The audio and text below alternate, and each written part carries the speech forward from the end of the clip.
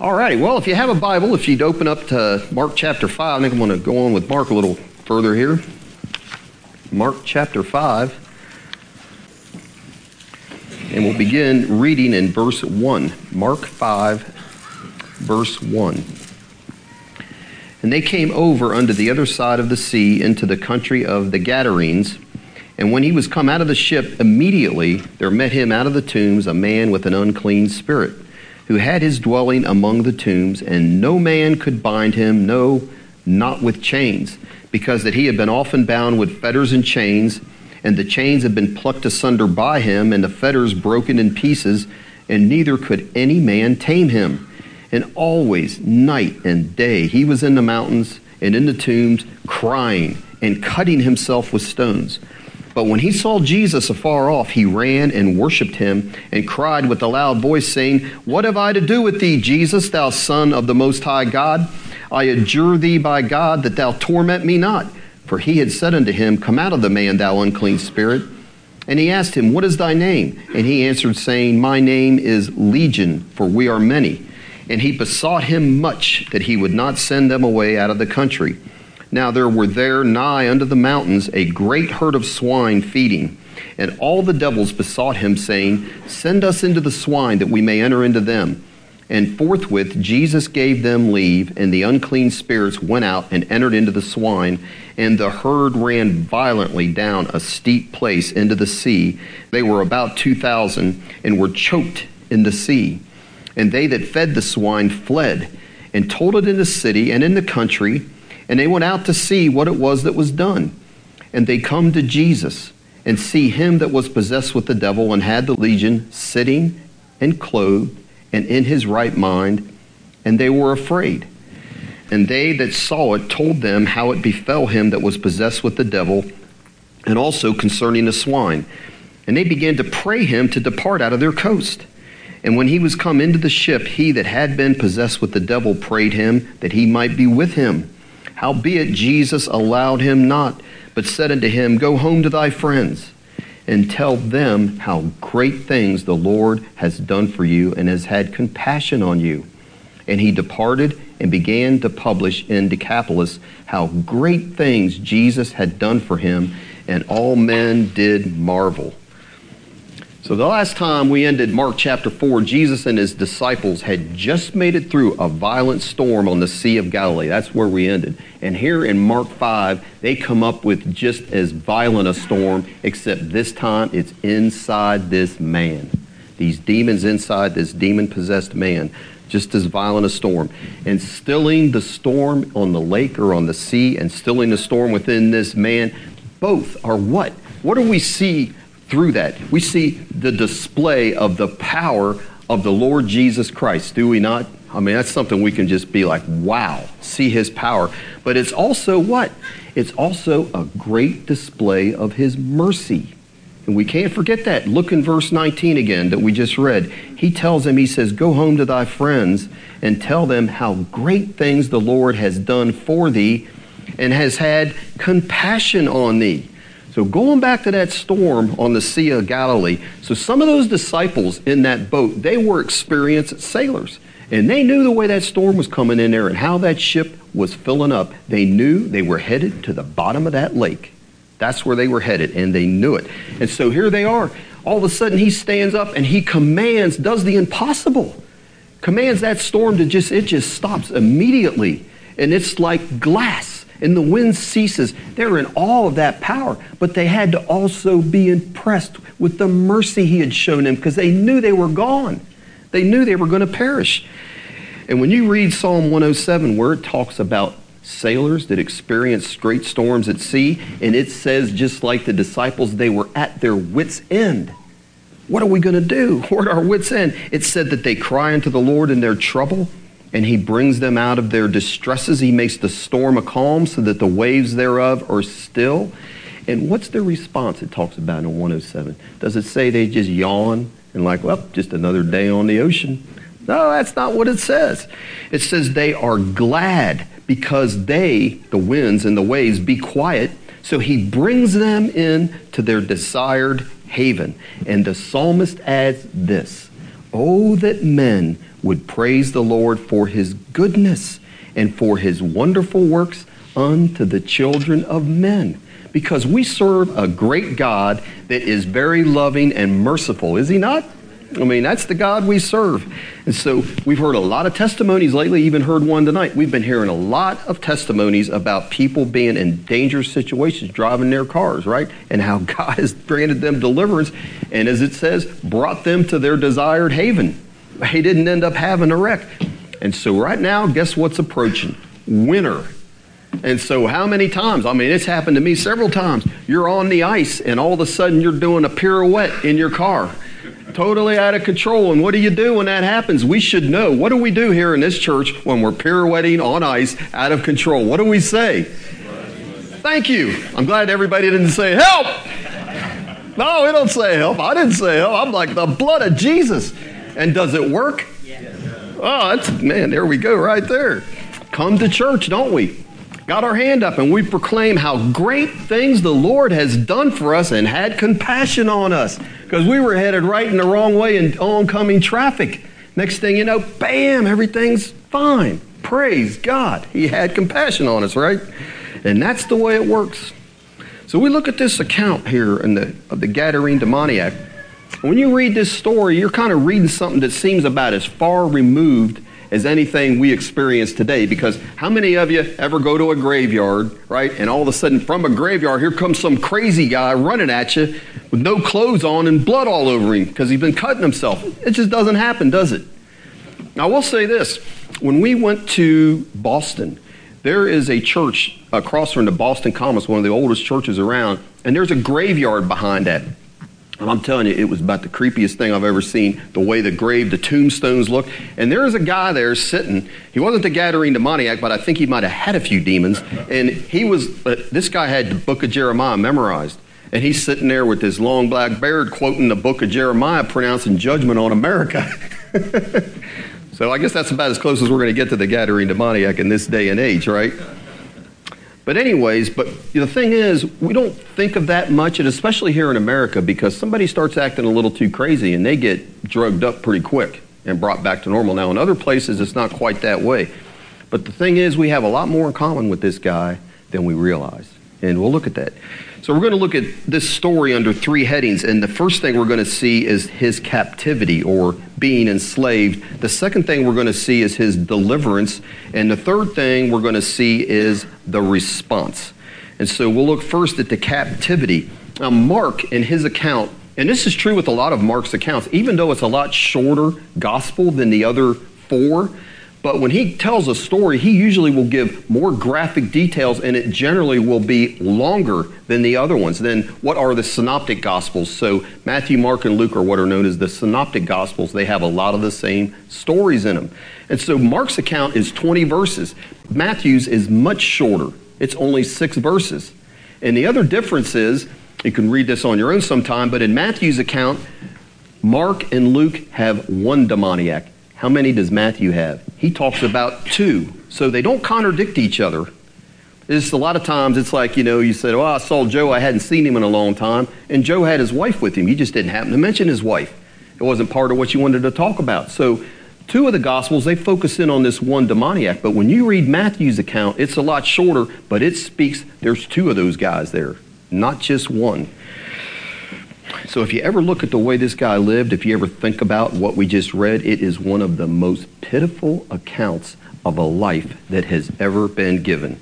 And so it says in verse 2 that Jesus, he's in that ship, he's gotten through the storm, he comes to the shore and gets out of the ship, and it says that there met him out of the tombs, it says, a man with an unclean spirit. And I taught this. I'm not going to teach it exactly like I did tonight, but it was back in the summer. I just thought there's some other things I want to say.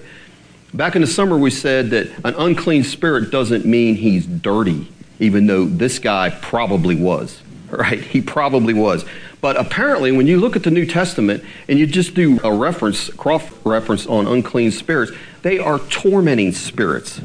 And they manifest in different ways. So, for instance, you have the Syrophoenician woman, and she comes to Jesus, and it says her little girl had an unclean spirit. And it doesn't say, when you read the accounts, it's in 2 accounts, it doesn't say specifically how that unclean spirit manifested itself. But we know this much. That spirit was tormenting that little girl because her mother asked Jesus, she doesn't just ask, she begs. And she says in the King James, my daughter is grievously vexed with a devil. Grievously vexed. And some translations will translate that severely oppressed or cruelly demon possessed. So whatever that demon was doing to that girl, it was breaking that mother's heart. It wasn't good. Vexing that little girl. In Mark 9, we know that account. We're pretty familiar with that account. The man that has the boy that has the epileptic seizures. What does it say? Well, it says that boy had a deaf and dumb spirit, right? But it says in Luke 9:42 that Jesus cast out an unclean spirit. So that unclean spirit there, it manifested in that boy by making him deaf and dumb. Was one way. It says it convulsed him with those epileptic seizures. And it said it was hard to get rid of that thing. And when it came out of that boy, when that spirit would take over and finally release him, it said it bruised him. So we get this idea with these unclean spirits, the way the Bible talks about them. They are tormenting spirits, vexing spirits. And that spirit also tried to kill him. Because the Father said, oftentimes it has cast him into the fire and into the waters to destroy him. And that's what these spirits are. They're not our friends. Not our friends. In Luke 6, it talks of the multitudes that they came to hear Jesus, it says, and to be healed of their diseases. And it also says they that were vexed, troubled, tormented with unclean spirits came to him and were healed. So this is, it's a lot more widespread than we might think. And there's a lot of people that are vexed and tormented with spirits. We may not see all of them. And like I said, a lot of them are just doped up. And those drugs affect that part of the brain, so they appear normal. Believe me, I'm talking I know this is the way it works. I'm not wondering about that. So I'm sure I would think all demonic spirits are unclean, but it seems that the ones mentioned in the New Testament that are specifically called unclean are those that torment, trouble, and vex their victims. And so here we see the guy here. This is clearly the case here, isn't it? That this man is being vexed and tormented. Look in verse 5. And always night and day he was in the mountains and in the tombs crying and cutting himself with stones. I mean, if that's not torment, I don't know what would be. This guy is clearly being tormented right here. And Luke talks about him and describing his conditions. He said this man had been in this condition for a long time. And he didn't wear any clothes. And Luke says he didn't live in a home. He didn't live in a home like you and me. No, he lived in the tombs. So they would take these caves and they would cut out of these rocks. And they would have people buried in there, and there would be some space left for the rest of the family that's going to be buried. And this guy's living here. It's giving him a little protection from the weather, for these two guys, really, right? That's not much of a home, though. And that's where he's living. And he's a terror to himself, isn't he? We just read that. He's a terror to himself, crying and mutilating himself, but he's also a terror to other people. And look what it says in verses 3 and 4. It says he had his dwelling among the tombs, and no man could bind him. No, not with chains, because he had been often bound with fetters and chains, and the chains had been plucked asunder by him, and the fetters broken in pieces. And it says it again, neither could any man tame him. Twice it says there that no man could bind this man or tame him, because he had what? Supernatural strength, demonic supernatural strength with a legion of demons in him. Nobody could mess with him. He's like the man in Acts 19. The 7 sons of Sceva, they tried to deliver him, imitate what Paul did. And here's what it says. The man in whom the evil spirit was leaped on them and overcame them and prevailed against them, so that they fled out of that house naked and wounded. It's apparent an unclean spirit likes to have people naked and wounded. He did it to that guy here in Mark 5, and he does it to the 7 sons of Sceva, right? You ever think about that? An unclean spirit likes people naked. I mean, what does that say is going on in America? And it's the first thing that happens when the guy comes back in his right mind is what does he do? Puts clothes on. So what does that tell you about people that don't wear clothes or wear clothes that are revealing? There's maybe something wrong with their mind. I don't know. I mean, that's just what the Bible says, I guess, right? Well, anyways, so here's the thing, though. We think that is something that had just happened way back then or whatever. I'm telling you, I've seen it in prison. I've seen it in other places, this supernatural strength that takes place. Because they got these guys in prison. When these demons come in them on this segregation walk, what they'll do with them is they don't just leave them, even though they're in a cell. They don't leave them in that cell. They put them in a special cell that's sealed off. They got this little slit about that big is all they have between them and the rest of the world in there. And that's where they get their air, and that's where they slip them some food, and they have to have a guy sitting there watching them 24 hours a day so they don't kill themselves. Because that's what those spirits in them are trying to get them to do.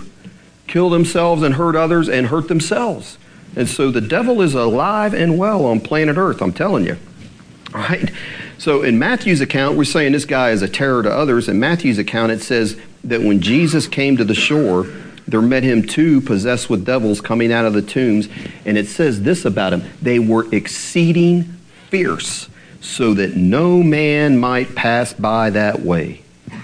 So apparently there was a road that went by those tombs, and no one could use it. And you had to tell your kids, hey, don't you go on that path there. You stay as far away from those 2 guys as you can, right? And you could see some guys like, man, that's the shortest route to my house, though. It's going to take me an hour longer to walk the other way to get home.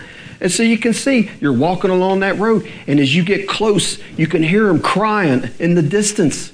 Crying night and day. And the closer you get, the louder that crying gets, right? And you're hoping, man, maybe I can just slip by these guys and one of them won't see me. All of a sudden, bam, he sees you and he's coming running at you. That's what it's saying. Running at you, looking fierce with no clothes. That wild look in his eye. And man, if it was me, I'd be like, I'm taking the long route. An hour's walk would probably do me good. Might lose a few pounds, right? That's the way it would be. So here, you think about, listen to the description the Bible is giving of this man. He's exceeding fierce, wore no clothes, no man could tame him. And the picture you get is more of a wild beast than a man, isn't it? So where it says there in verse 4, at the end of verse 4, that neither could any man tame him, that word tame there is the word for taming a beast. They're saying they couldn't even tame him. He's worse than a beast, worse than an animal. Living like an animal. So the man is dehumanized. He's hopeless, totally vexed by these tormented spirits. And the Bible has a word for that condition. Do you know what it's called? Being alienated. Alienated from God, from the life of God. Cut off from God. That's what this man, and he's at the mercy of the devil who has no mercy, does he? So this is just the extreme picture of humanity that is cut off from God, crying night and day, cutting himself. The devils give him no rest, do they? No rest and no peace. Because look at what we're looking at here. He's dehumanized. He's worse than an animal. And man, think about man was originally made in the image of God. Man was made how? With dignity and grace. That's how God made him, the crown of creation. The Bible says that God made man and crowned him with glory and honor. And God made man to have dominion over the works of his hands. It says he put all things under his feet. And so look what the devil's done to this man. The devil has no right to come in and possess a human being created in God's image, except, why? Because man has given in to sin and given into the devil's rule. All of humanity has become subject to Satan and his control. Don't we know that, right? Now, everybody's not demon-possessed, are they? Not to this extent, for sure, but all are under his control. And so the devil is called what? He's called the god of this world. Jesus said in the Gospel of John that he is the prince of this world, right?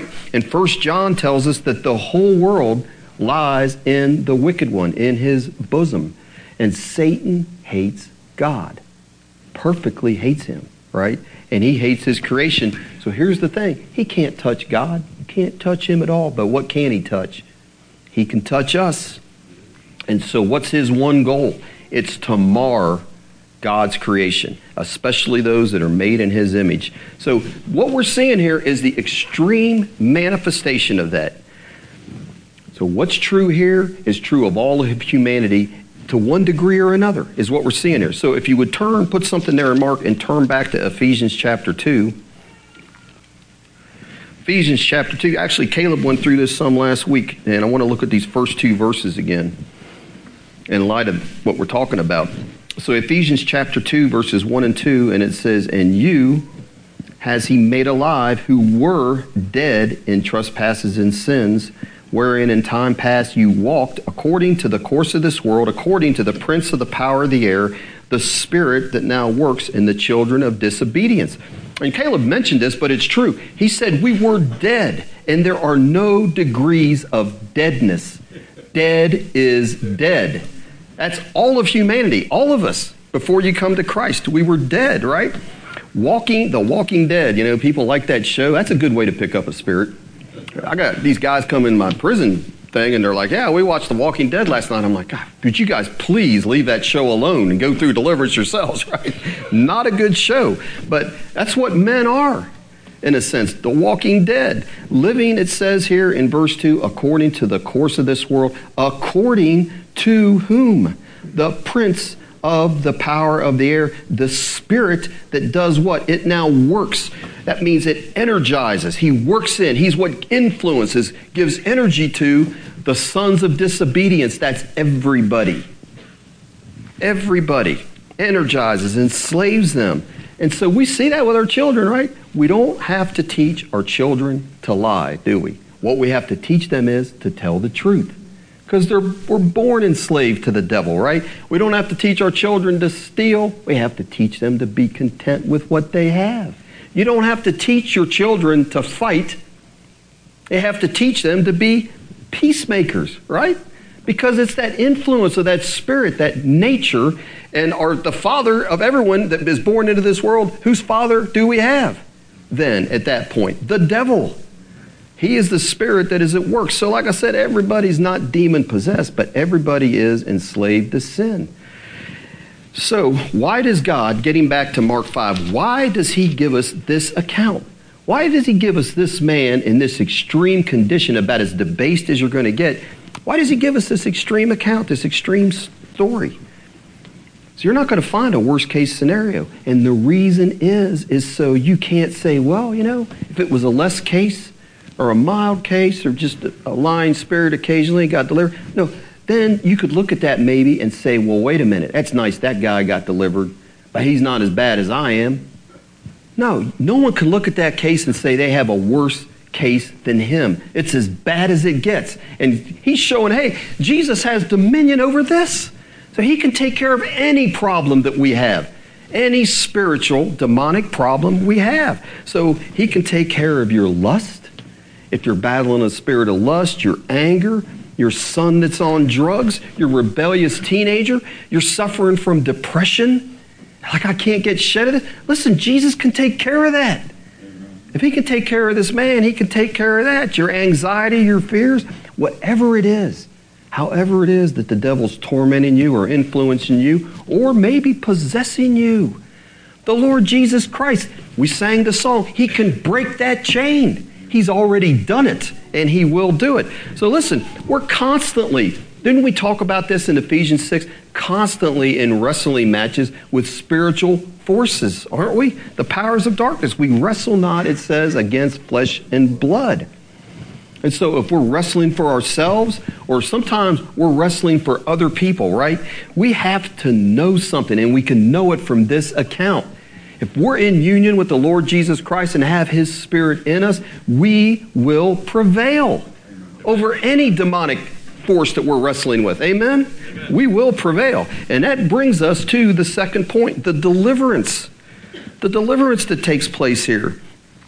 So this man, it says he's fierce and full of demons. When he comes running to Jesus out of the tombs, the demons in him immediately recognize who Jesus is, and they realize they have met their match. They have met their match. Look in verses 6 and 7. But when he saw Jesus afar off, he ran and worshipped him. And he cried, the demons through him cried with a loud voice, saying, what have I to do with thee, Jesus, thou Son of the Most High God?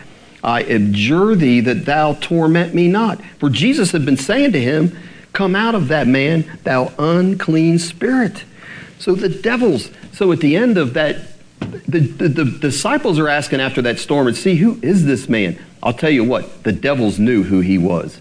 Yeah. They weren't wondering. They're informing all of us, the disciples, everybody, who this man is, right? And they know they're subject to him.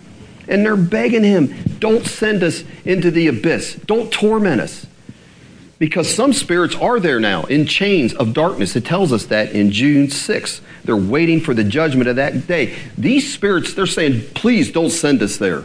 We want to be able to roam this earth, and we want to find rest in a body.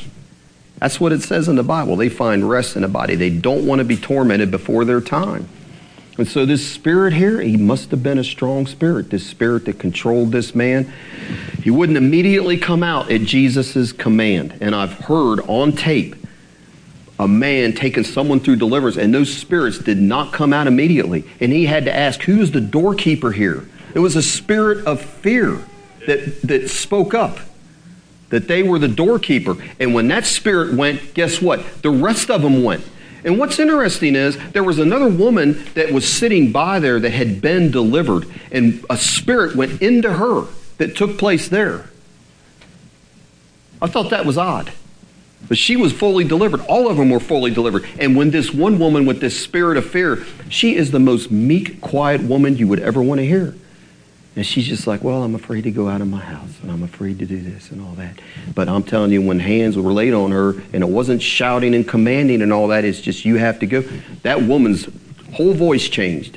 And when the deliverance finally took place, it sounds like there is multitudes coming out of her, just like you would see here. That doorkeeper, I'm sure she was filled with spirits. But that's what happens. That's what happened. Strong spirit. He gave his name. He said, my name is Legion. So a legion was about 6,000 men in the Roman army. So it's not saying there's 6,000 demons in this guy. It's just saying there's a lot of them. For we are many is what it says, right? The legion was the doorkeeper. Like I said, when he went, all the others went in him. And that's something we need to remember. If we ever pray for somebody, or our children maybe at some point, we don't know. Somebody that we end up praying for. Well, what's interesting is, look in verse 10. That spirit asked to stay in that country. And he besought him, the spirit besought Jesus. So, these spirits are intelligent beings we're dealing with. They have names, they have intelligence, they can be commanded. We need to remember that. It's not just some weird, this person's just acting weird. No, there's a spirit there, an intelligent being in them that needs to come out. But look in verse 10. And he, that spirit, besought Jesus much that he would not send them away out of the country. Isn't that odd? Because I think he wanted to stay around that locale. You know why? It's a Gentile, godless area right there. We'll see later what happens to them all. And he's thinking, man, if they're going to cast me out of this guy, we'll find some other people here. There's good pickings around here. Just don't send us out of this country, which I thought was kind of funny. He wants to stay in that country. So they knew Jesus wasn't going to send them in another man, would he? Jesus wouldn't do that, delivering this guy. So they say, hey, can you just send us in those pigs over there? Send us in that herd of swine. And the demons, they left that guy, just like I said it sounded like on that tape, they left him like a swarm of bats. You ever seen a swarm of bats? I have. One time I was cleaning behind these shutters, all these bats were behind there. I'm spraying, getting this house, and they just come pouring out of there, and I'm up on an extension ladder. I got bats flying at me. I'm losing it. I'm trying to back down with my spray gun like that, and these bats are coming at me, and they're laying on my ladder rung, and I'm like, oh, man, it's nasty. Well, that's what these demons are like a swarm of bats. They come out of this guy and go into those pigs. 2,000 of them go racing down that cliff. And they drowned. It says they choked on the water. But why? You think about that too. That's a picture that's presented to this man that had been possessed, and these people that are taking care of these pigs, and the disciples that are there with Jesus. They're getting a picture painted, aren't they? seeing what would happen. That this word of power coming from the Lord Jesus Christ sent these invisible, unclean, evil, powerful spirits from this man into that swine. Because all they're seeing is one man acting crazy, and they realize, wait a minute, out of that one man comes this legion, and they're seeing the effects of that by 2,000 swine. Not just one pig, like 2,000 swine those demons enter into. And they see the power where these swine, they can't resist like a man. They violently, it says, they're acting crazy. That's the power of these spirits these people are seeing. They violently are running down that cliff. And then you also see the intention of the demon, that unclean spirit. Like we said earlier, that man says, this demon in my little boy, he's trying to destroy him many times. He's throwing him in fire, trying to throw him in water to drown him. And here these spirits are trying to get this guy to cut himself and mutilate himself. And now they see in these pigs, all they're out to do is to destroy God's creation. We know that from John 10. The thief comes not but for to kill, steal, and destroy. But the power of the Lord Jesus Christ, some people have a problem with the fact that he killed these pigs. So what's of more value? These pigs? They're on Jewish land. The Gentiles, they're not supposed to have these pigs on that land. They aren't. They're feeding the Roman army with it. And he didn't tell them to go there. He gave permission to them. That's what he said. Gave permission. Well, let me ask you something. How was Jesus able to perform this miracle? How was he able to do that? Because the Bible tells us. If you would turn to Matthew chapter 12. Matthew chapter 12. And look what it says there. Matthew 12 in verses 25 to 28. And Jesus tells us, he says, every kingdom, Matthew 12:25, every kingdom divided against itself is brought to desolation. And every city or house divided against itself shall not stand. He says, if Satan cast out Satan, he's divided against himself, and how shall then his kingdom stand? And he says, if I by Beelzebub cast out devils, by whom do your children cast them out? Therefore they shall be your judges. Look what he says in verse 28. But if I cast out devils by, how does he say? The Spirit of God. Then he says, the kingdom of God has come unto you, is what he says. In Luke, he says, if I by the finger of God cast out devils. So one thing we need to remember here, he's saying he cast those spirits out by the Spirit of God. And so all of this isn't taking place. Now listen, it is taking place for the benefit of this man. Because Jesus told him, hey, God has had compassion on you. That is very much a part of this story, right? But that's not all of this story. Why is this taking place? And why is this written down for us? So just go back a couple chapters, back to Mark, please, in Mark. We were in 5. If you would just look back a couple chapters from Mark 5, and I want to remind us about something we talked about back in Mark chapter 2. Mark chapter 2, verses 14 and 15. Why is this story written? Why is this taking place in front of his disciples? And look what it says in Mark. Did I say 2? I meant 3. I got it written down wrong on my notes, but it's Mark 3, verses 14 and 15. Mark 3, verses 14 and 15, it says Jesus ordained 12. Why did he do it? Here's that word again. Y'all, that is a purpose word.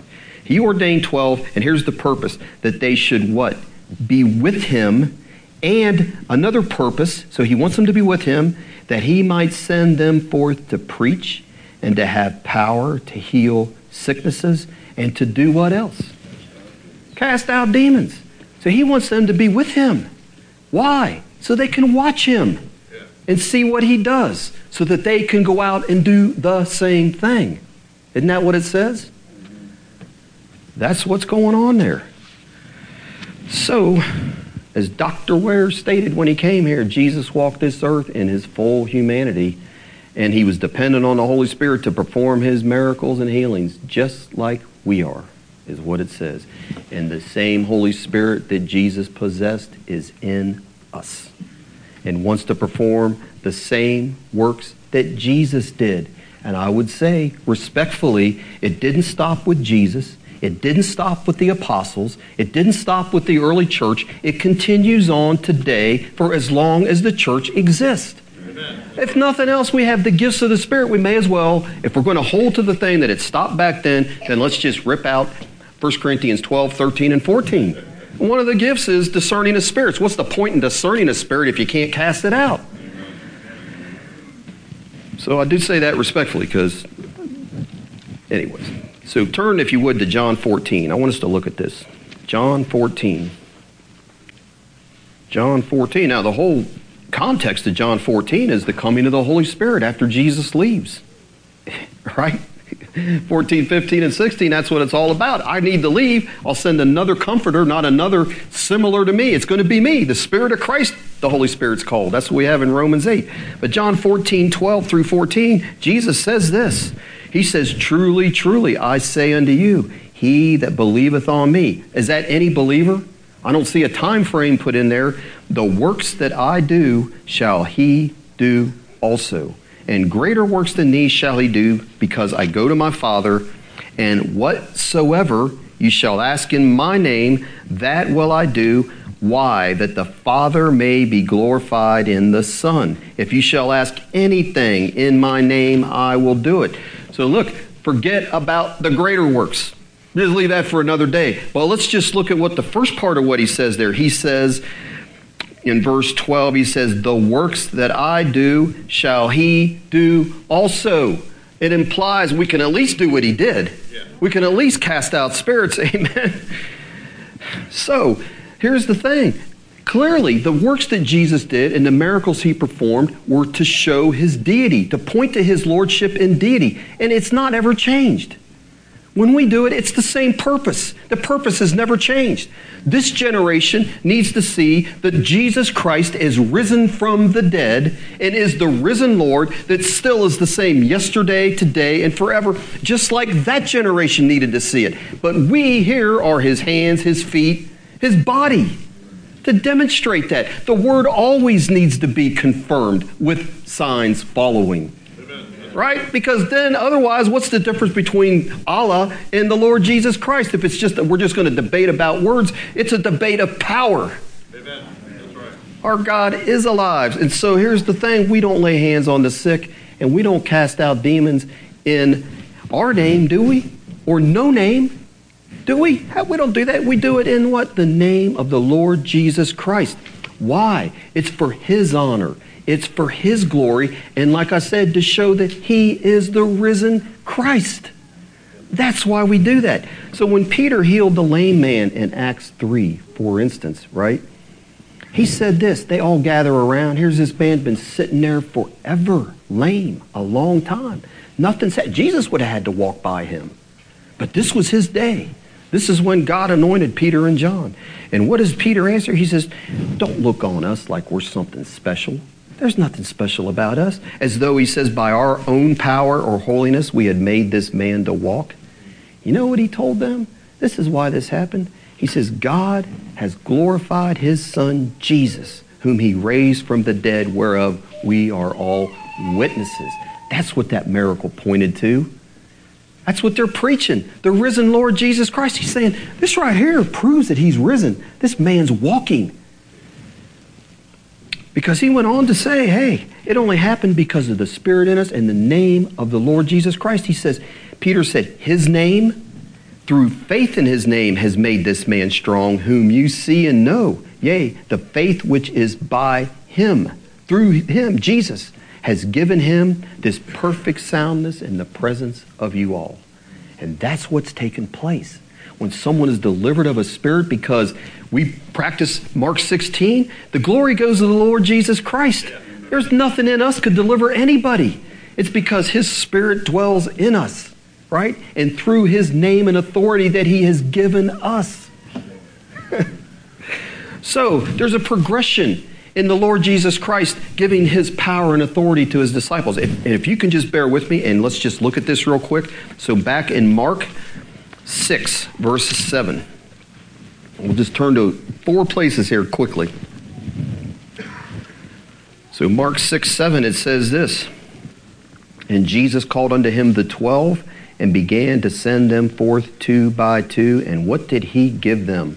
Power. That means authority over, here they are again, those unclean spirits, those tormenting, vexing spirits. So he goes from the 12, and then if you'll turn to Luke 10, it goes from the 12 and it goes to the 70. Oh, these aren't the 12. These are just regular disciples like us.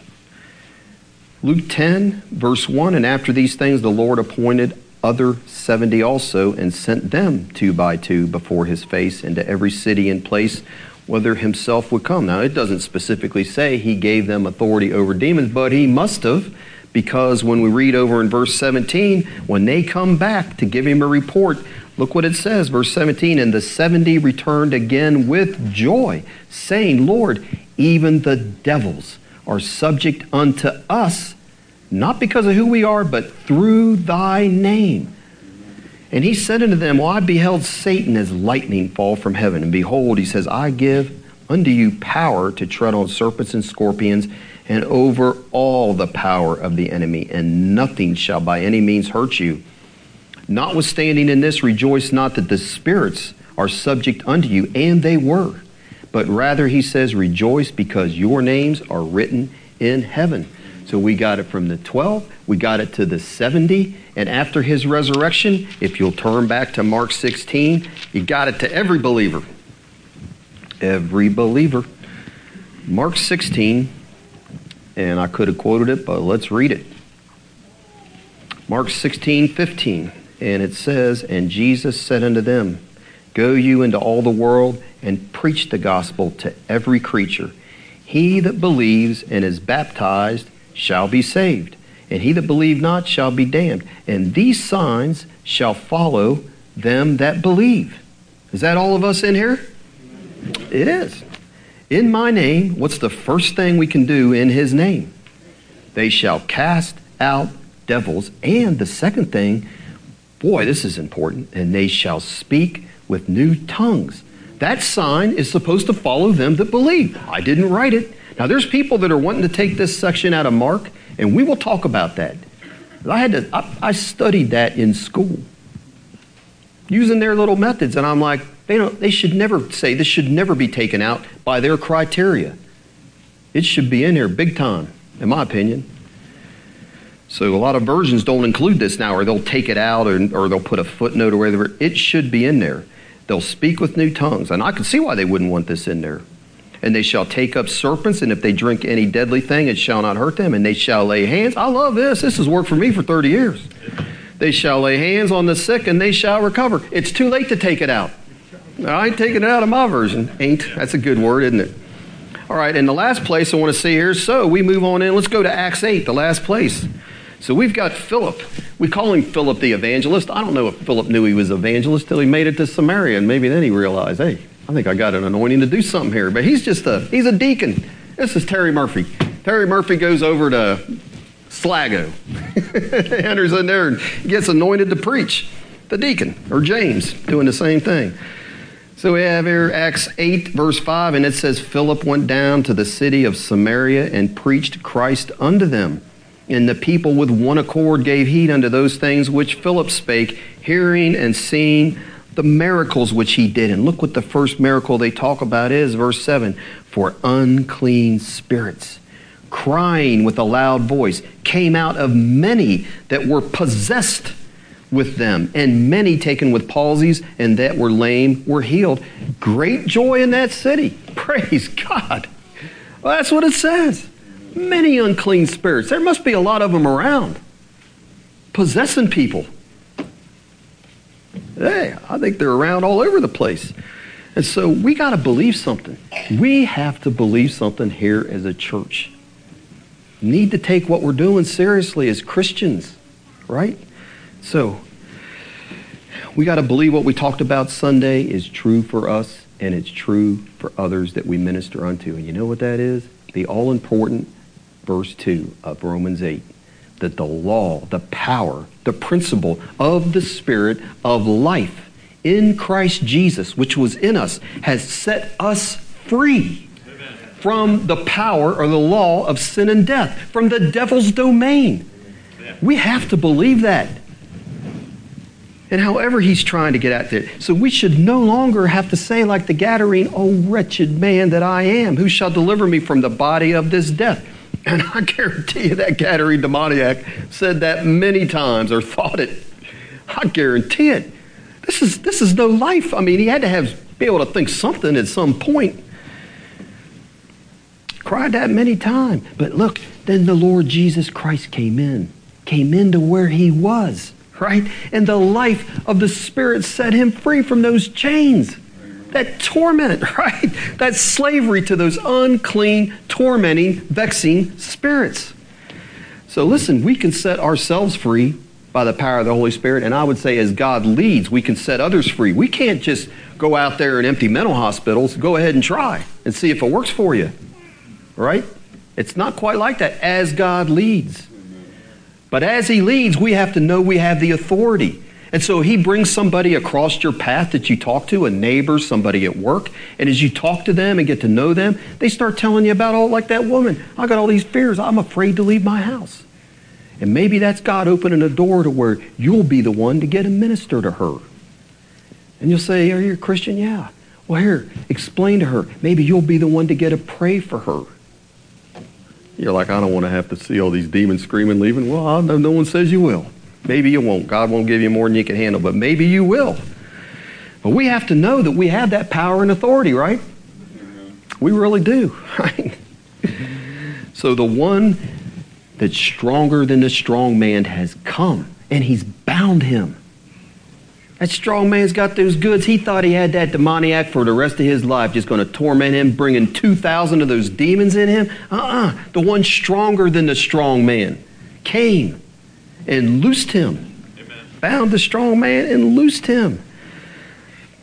Amen. So we're going to meet people, like I said, with demons that need to be set free, and they're not all going to have a legion. Because in Luke 8, Mary Magdalene, it says she was one of several women that came, and it says they ministered to the Lord of their substance. And when they did that, but it says out of whom Mary Magdalene went 7 devils.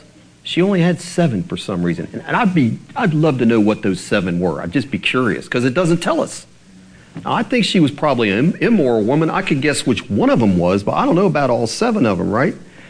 So some of those we also may need to help are professing Christians.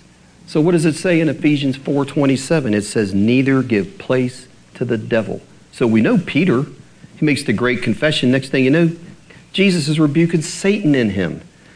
So a Christian can give place to the devil.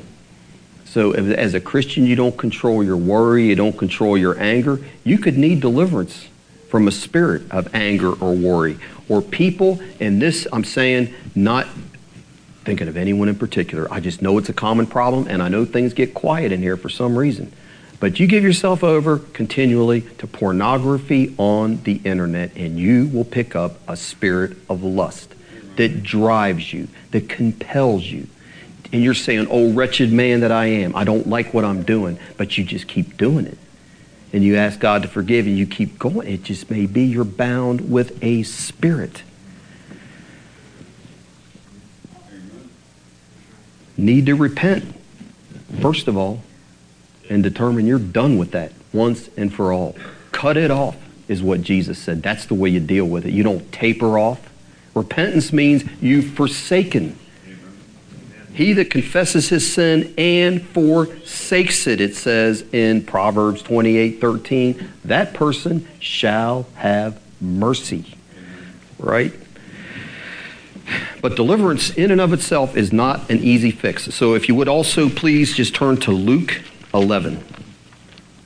Luke 11. So some people, they think, "Oh, I just get delivered of this spirit, I'm being tormented," and that's all they want is relief. I've met a lot of people like that. Doesn't work that way. So Jesus says this, he's talking about an unclean spirit again, Luke 11:24. He says, "When the unclean spirit is gone out of a man, he walks through the dry places," and that spirit is what? It's seeking rest. And how does he find rest? And says he's finding none, walking through those dry places. He says, "I'll return unto my house, that man from whence I came out." And he comes back. And that person hasn't done anything. They just got relief. And he says he comes back and he finds it swept and garnished. And then he goes and he's going to make it this much harder the next time to get delivered, because he takes to him 7 other spirits. It says more wicked than himself. And they enter in and dwell there. That's their dwelling place. And it says the last state of that man is worse than the first. So I'm saying, you want to have deliverance? You're being tormented. You're being vexed by an unclean spirit.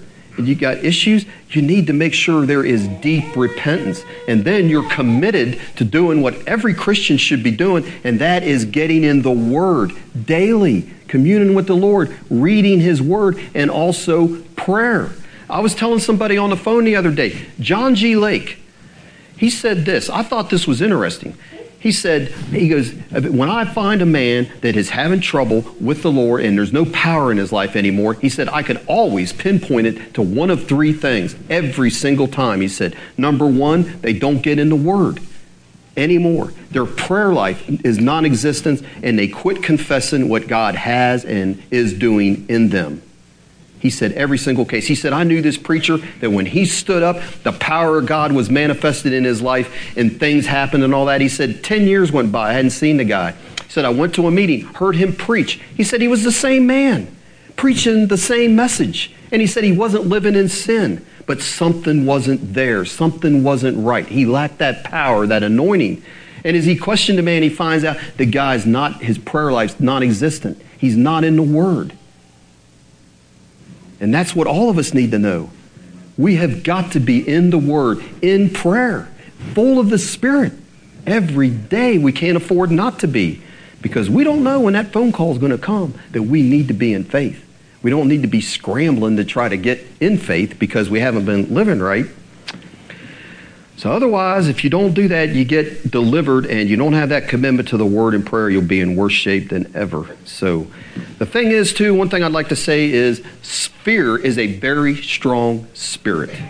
And so a lot of fears come on people, and the way to overcome that, you can go through deliverance, but you have got to stay close to the Lord.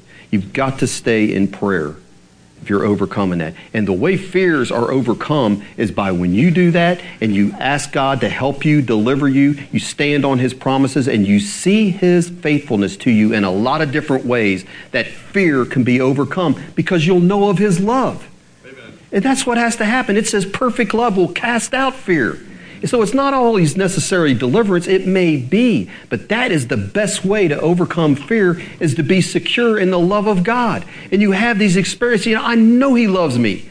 I'm in a bad way. I'm struggling with something, but I can look back and I'm saying, I know my Heavenly Father, His hand is on me. My life is right with Him. I'm not living in sin. And that's how you'll overcome fears that you have, right?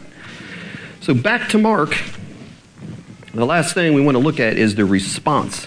And so, Mark 5, the end of that chapter. So the reaction of the townspeople, I think, is rather bizarre, because you'd think that they would just be overjoyed. This guy they knew since he was a little kid, he was their friend at one time, and then the guy goes crazy, and he's living up there, and no one can go around him. He's fierce, and now he's back to his senses. But look what it says. And they that fed the swine fled and told it in the city and the country. They went out. They go out to see what was done, and they come to Jesus. They see Him. They see Jesus. They see Him that was possessed with the devil and had the legion, sitting and clothed and in His right mind, and they're afraid. And they that saw it told them how it befell him that was possessed with the devil, and also concerning the swine. And they begin to pray Him to depart out of their coast. So it's saying there in verse 15, they come and they come and they stand. They look at Jesus. And they look at the guy that had the legion, and they're like, who is this man that none of us could tame this guy? Couldn't do anything. He'd break the chains. Who is this man that was able to tame him? And it says they're afraid. What powers does he have? They had to be asking themselves. And then it says in verse 16, they look past that, and they're like, where are our pigs? They're all drowned. Their livelihood. And hey, there he touched a button there, didn't he? And next thing you know, verse 17, they want him to go because he's messing with their pocketbooks, isn't he? They're thinking to themselves, all right, he got rid of our pigs, and the next thing he's going to be doing is shutting down our bars. We don't want him hanging around here. And you know what I think is happening? I think these people they're also convicted about their enslavement to sin. Because how many times, and this happens all the time, you'll see a young lady that just, everybody knows she sleeps around with every guy, or you'll see some guy he's hooked on drugs and alcohol and everybody knows it. I know somebody like that, right? And they get saved, transformed, they're on fire for the Lord. That's all they want to talk about is what God's done for them and all that. And all of a sudden their parents and friends aren't happy. We liked you better. At least you weren't abnormal. You kind of fit in society doing your drugs or whatever else, right? And what's going on there? Now we got a Jesus freak. That's what they used to call him when I was growing up, a Jesus freak. And so it's like he's convicting me of my loose lifestyle, and I don't have that kind of commitment to God. Like this guy just go to church, right? That happened to my brother. I asked his permission to tell this. So Joel, at some point a little while back here, he said the way it worked out is he just drank 1 or 2 beers. Maybe this is for somebody in here, I don't know. And he said next thing you know, he's drinking more. He'd become an alcoholic. Still going to church, still doing whatever. I didn't know that. I didn't know that had happened. And he's down to rock bottom. And God delivered him from that. And I'm telling you, he's excited. Amen. He is. He'll tell you. He'll tell anybody in here. He goes around telling everybody. And he'll talk about the Lord with you. He'll talk about the Bible. Me and him didn't have that relationship before. There's been a great change took place in him. I knew there was something going on. I didn't know that. I had no clue. But I've seen he makes people uncomfortable when he talks about God delivering me from drinking, because he's talking to Christians and now they're starting to drink. Or social drinking is becoming the big thing, right? He'll tell you, he'll say, you don't want to get into that. He's got a testimony, and I'm saying that's what's going on here. Sometimes people are convicted. But hey, this demoniac, what about his response? He's so thrilled. He is so happy. That's all he wants to do. He wants to be with Jesus all the time. And that is a good sign of salvation. You want to be with Jesus all the time. But the Lord gives him a task, doesn't he? He says, I'll tell you what I want you to do, my friend. He says, I want you to be the first missionary to the Gentiles. And that's what he tells him, verse 19. He says, you go home to thy friends and you tell them how great things the Lord has done for you and has had compassion on you. So he knows something, right? So he knows everybody's not going to reject him. There are his elect there. There are people that will receive the witness of this man. But the majority of the people, they did what? They came to him, those town people. They said, we want you to leave Jesus. We don't want you here. And guess what? He got in the boat and left, didn't he? That wasn't good. Wasn't a good thing to do. Because to their eternal misery, they asked him to leave. Because here's the facts of history. In AD 67, Vespasian and Titus, 2 Roman generals, they entered that region right there, and they came to the city of Gadara, which is where these people were from, and they massacred every inhabitant of the city and burned it.